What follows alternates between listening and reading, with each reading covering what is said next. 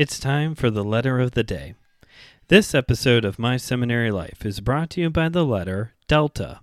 Delta is for Demokratia, the letter Delta.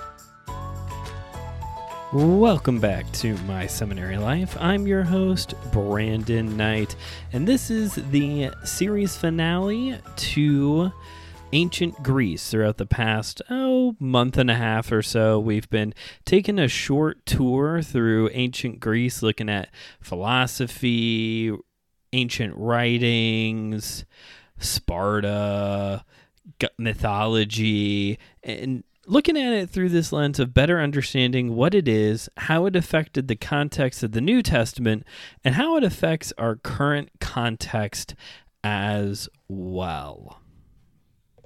This has been an enjoyable little series that we've been doing. Something different. We haven't really done something where we're getting into different eras of history that affect our understanding of Scripture and affect our current context as well, and be looking forward to the future as we here on My Seminary Life, where we'll be talking about other important eras, the Eras Tour, as I have dubbed it on a recent blog post on the Buy Me a Coffee page. Go support the show over with one of our monthly support tiers, and you'll be able to get access to these kinds of posts. The most recent One More Thing dives into how there are certain eras that affect our understanding. We call it biblical background. Knowing the historical context of Scripture does assist us in the process of interpretation.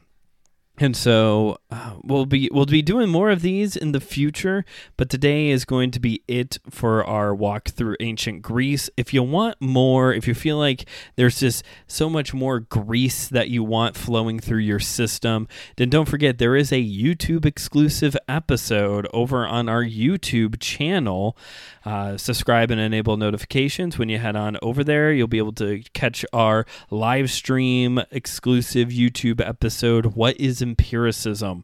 Another continuation of our conversation on philosophy. Get a little bit into Aristotle's philosophy, a little St. Thomas Aquinas, a little John Locke, and just a little bit more Greece running through your veins. But today is it, and we're going to conclude our conversation of ancient Greece talking about arguably the one topic of all of the topics we've dove into the past few weeks that very much directly affects our current context, and that is politics. Because in many ways, ancient Greece is the it's the beta test for what American democracy, American politics looks like now. Before we get into our political conversation today, though, I want to front load this first part of the episode with a culturally relevant conversation, because it does feel a little strange to not address what is going on in the Middle East right now, especially with a show that tries to occasionally bring in very current conversations, very current events into the context of what's going on here on the show. So since last week's episode, a new war has broken out over in the Middle East between Israel and Hamas. This between Israel and a group within Palestine. And I it's odd because I want to speak to an important issue that is going on right now, but I echo what a lot of people are echoing, or a lot of wise people are echoing right now, of by no means am I anywhere near a geopolitics expert. However, I do look back over the past few years, the past 3 years to be precise, since 2020, and I look back over these past few years. I look at our study we've done through the writings of Dietrich Bonhoeffer, and for me, at least, the conclusion I have to come to is we need to value human life across the board. That might sound difficult, and that rubs against the grain of Americanness, of American Christianity. I think many American Christians are going to unwaveringly, I shouldn't say I think, I know that many American Christians are going to unwaveringly say, I stand with Israel. I just think that at this point in time, life is too complicated to just throw all your eggs in one basket. And rather than be sold out to some kind of political Christian-y propaganda, that I think the wiser route, at least for me myself, I think the wiser route for us to take at this point in time is to watch my words, or listen to my words here, pray for peace across the Middle East. I think a lot of times when we think about this concept of praying for peace, we think of it through this lens of praying specifically for peace in Israel, where my conviction has come of late that we should be valuing human life across the board. And so that looks like praying for peace across the Middle East. That means praying for the safety and protection of God's church, of Jesus's church around the world. That looks like praying for God's justice across the board. That looks like, obviously, there's probably more steps to this than just prayer, but at this point in time, a week out from, or it's been a week really since this all has broken out, I think again, just looking over the past 3 years, the past few years since 2020, I really think we need more praying and listening rather than response, rather than hot takes, rather than these are my 2 cents. And that goes for more than just when war breaks out. That, I mean, I think we would be much wiser to sit and reflect and to watch and pray and listen than to just jump right into, I stand with this. So we pray for peace, or I pray for peace across the Middle East. Pray for protection for the church, for God's church in these places. Pray for justice for those who have been wronged. And we pray for this also for the war in Ukraine and Russia as well. Yeah, we pray for this worldwide, that the love of Jesus Christ may flood this place, that peace may reign, that justice will come, and ultimately that the church will be, maybe not ultimately, but I think we got to realize that the church isn't just wherever we side with. The church is across the world. The kingdom of God transcends war boundary lines. I mean, that was, if anything, that was one of the big secondary takeaways from our study of Bonhoeffer over the summer, right? Of, even in the darkest place in 1940, the church was still active. The kingdom of God was still working. So may that be an encouragement to all. May that be a challenge to some of you to let's maybe sit and pray not just for Israel, but for everyone, because human life matters. Black lives matter. Human life matters. We need to be protecting human life. We need to be for human life and the continued life of people as well. So that's my culturally relevant. It's a heavy way to start an episode, but also we're talking about politics. So let's just keep going. So it is often pointed to that ancient Greece is, in a way, proto-America. It's the democracy experiment the first time. And when I've initially have heard some of these things, I was kind of like, really?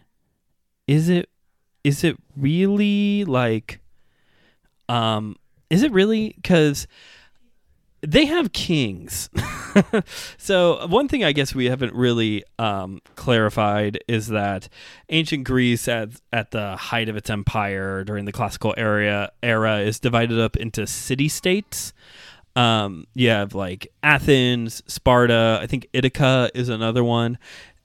And each one of these basically functioned as its own government underneath a larger ruling body over all of ancient Greece. And in some city-states, you have like Sparta, for example, you had kings. You had actually, there was typically 2 kings that ruled in Sparta at a time, as opposed to Athens. Athens didn't have like a king thing going on, at least not leading up to the Peloponnesian War. Or as we have talked about before, some of you may recall who are longer time listeners that my family celebrates Hanukkah along with Christmas. And part of the Hanukkah story is, of course, Alexander the Great conquering what would have been Persia, and therefore also taking captive Judea, Jerusalem, and them setting up a co-regent king over the area, Antiochus. And this king ruling over this whole region, of course, leads to the Maccabean revolt that leads to ultimately the creation of Hanukkah, when Judah Maccabee takes back Jerusalem with his merry band of militia misfits. I'll tuck that one away for later.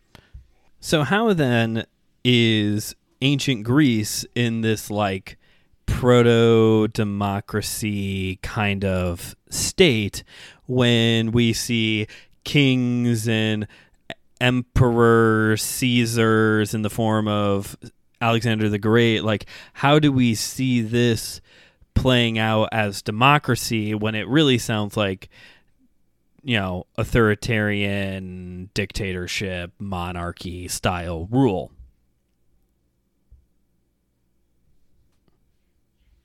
So the word democracy or demokratia is it's basically, there's this idea of people rule.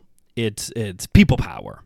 John Laurinaitis in WWE like 20 years ago or 10 years ago now. People power. It's people power. It's the people have a say, have a influence in the government. So it's a very interesting system, especially in these ones where like Sparta, who has kings, that the people who live in the city-state also have political sway that can determine certain outcomes. Looking specifically at Sparta and at Athens, we do see ways that these city-states functioned politically that do speak to the kind of how our government system has been shaped in the present. So although there were 2 kings who were essentially rivals within Sparta at the same time, how the government worked in Sparta is that this is where, for our government, we get this concept of a check and balance, and even like an early stages of a constitution. There is a check and balance within the system. It's not just 2 kings and they can choose whether or not they're going to listen to all the people in their voting. There's also other systems set up within the government. There's 2 other authority powers, groups. One is basically an elder led system where it's the older, wiser people in Sparta gets to hold a position of power. There's also kind of this like you get to nominate people to be part of another governing body. The people get to nominate another people. The citizens get to nominate people to be a part of a governing body that also assists in making decisions. Really, the kings, their place in the government was, maybe to make it simple, foreign affairs. That's really what they were there for. It was these two other bodies, the elderly folks of Sparta and also this people who were basically elected by the general population who to hold this other, be a part of this other group of decision makers that got to pass laws, that got to hold people accountable for keeping said laws, and to also hold the Spartan kings to obeying the law as well. There was some type of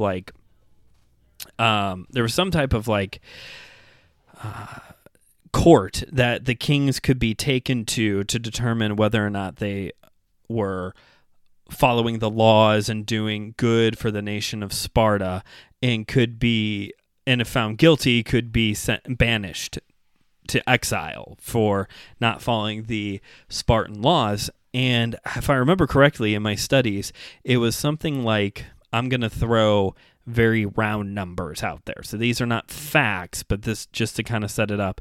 It was something like, of all of the Spartan kings, like 95% of them were taken to trial, and the majority of them were found guilty. This was by general vote of, were these people being faithful to their place within the government, and oftentimes they were found not. They were not found to be very fitting for their duties. And if anything, I think it's one of the kings who are thrown into exile is one of the few times that we actually have written documents from Sparta. Most of our Greek written material that has lasted throughout the centuries comes from Athens, not so much from Sparta. It was one of these Spartan kings who either he himself or like his indentured servant person, his slave, did the writing, basically chronicling his life and being taken to court and all that. So we have this.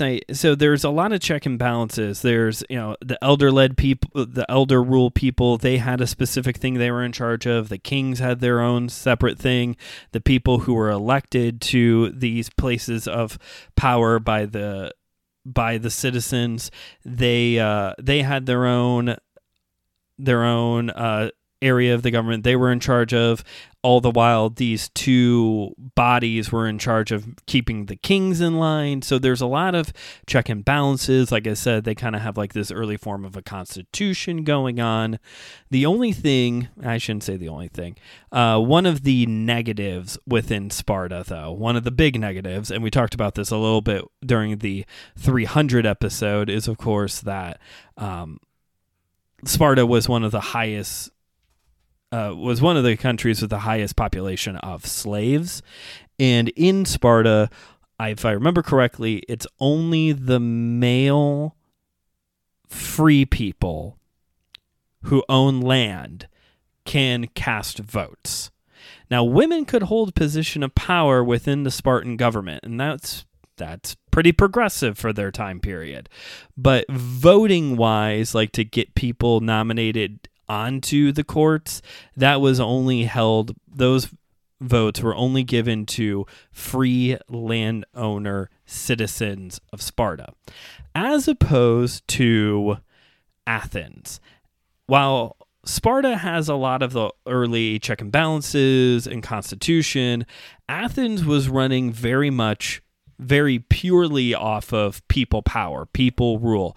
Everybody, whether you own land or not, had a vote, and they were voting for everything. Athens was much more stripped down in their form of government. I think how Athens' government ran is how a lot of us think our government works, of my vote holds a lot of power. It actually doesn't, in my opinion. Our vote is cast into a pile of votes that might win our presidential candidate some electoral college votes that may then win them the election purely based off of popular vote or lack thereof. Whereas in Athens, it really was your vote as a citizen of Athens held a lot of power, because when you casted your vote, it could lead to Socrates being executed, as we discussed in the philosophy episode. What was nice, though, is that you could also overturn your own vote. I saw that as well in my studies, that just because you voted to have Socrates executed didn't mean that you couldn't call a new council the next day before he was executed to like do a new vote, and you could then vote against it. Like there was a high voter value within Athens, and it was available to all citizens, not just those who owned land, which was essential because which was important because how Athens' financial situation was much different than how Sparta's worked. So for them to be able to, not everyone owned land, and those who did basically were in charge of themselves, which was also nice. Landowners did get a bit of a perk in being able to make more money through commerce, but their vote was just as equal as the person who didn't own land. So you see a lot of, like, I would say maybe voter equality might be something you can point to within Athens that has eventually come to the United States voting system. But all of this is to say, if you have ever been skeptical, like I have been of the past, of how in the world did these people's system of government inspire ours, there actually is, particularly with Athens and Sparta, a very clear lineage that ends with our current government as well. And so we are all so much more smarter. We are smarter. We are wiser now to know that Athens is our early form of government. And there's even some Greek scholars out there, Greek being ancient Greek culture, not like the language. But there are some Greek scholars out there who would even argue and have ways to point to that our founding fathers of America, they did look to Athens and Sparta as their inspiration for how they initially drew up our form of people power, people rule, democracy within our system of government as well. So as modern believers, what do we do with this whole government situation that we fall ourselves into? I think I've said this here before, but I will go ahead and just repeat myself as we start to wind down this episode, that we need to... I do condemn Christian nationalism. I do believe it is a sin, and it is probably one of the biggest things that is damaging the American church right now. Being against Christian nationalism looks like having a different attitude and mindset and actions towards America, towards the kingdom of God, towards political parties, towards blindly aligning ourselves with certain groups and certain nations because it's, quote, Christian to do certain things when really it's just American to do certain things. However, I think I see this sometimes in those who are trying to kick against the Christian nationalistic machine, that the response looks more like, I don't care about America anymore. I don't care about... I don't care about my freedoms. I don't care about XYZ. All I care about is the gospel and the kingdom of God. And I do think that the greatest thing, of course, is the gospel and the kingdom of God. Those things trump America. Pun intended. Those things are greater than America. God is greater than America. America is not God's answer for salvation. Jesus is. However, I think we still, trying to weigh my words here. As always, don't forget, folks, I reserve the right to change my mind later. But I still think that even for us as Christians who are trying to actively not play a role in Christian nationalism, we still need to care about the community and country that we live in. And I'm not saying so we need to elect all the Christians to government roles. No, I don't think that's necessarily the best idea. And also is not how our government is set up. We're not supposed to be the dominating religion of the country. That's not what we were setting out to do here in our Constitution. It wasn't even really the vision of the Pilgrims. What I mean by we need to care about the community and care about our country is that we need to seek justice, love mercy, and walk humbly with our God. We can do those things in a way that brings glory to God and does not continue a Christian nationalistic agenda, but actually continues to build the kingdom of God and spread the gospel by caring about our communities. And sometimes caring about our communities, caring about our country is showing up to vote, to putting into office the person that you think, or trying to vote for the person that you think is best suited for the role that will bring about the most good for your community. It looks like partnering with groups in the area that's looking to strengthen the community. This is one of the reasons why I'm excited for my new job starting up here soon, because I'm going to be working at the YMCA, which, yes, has roots within Christianity.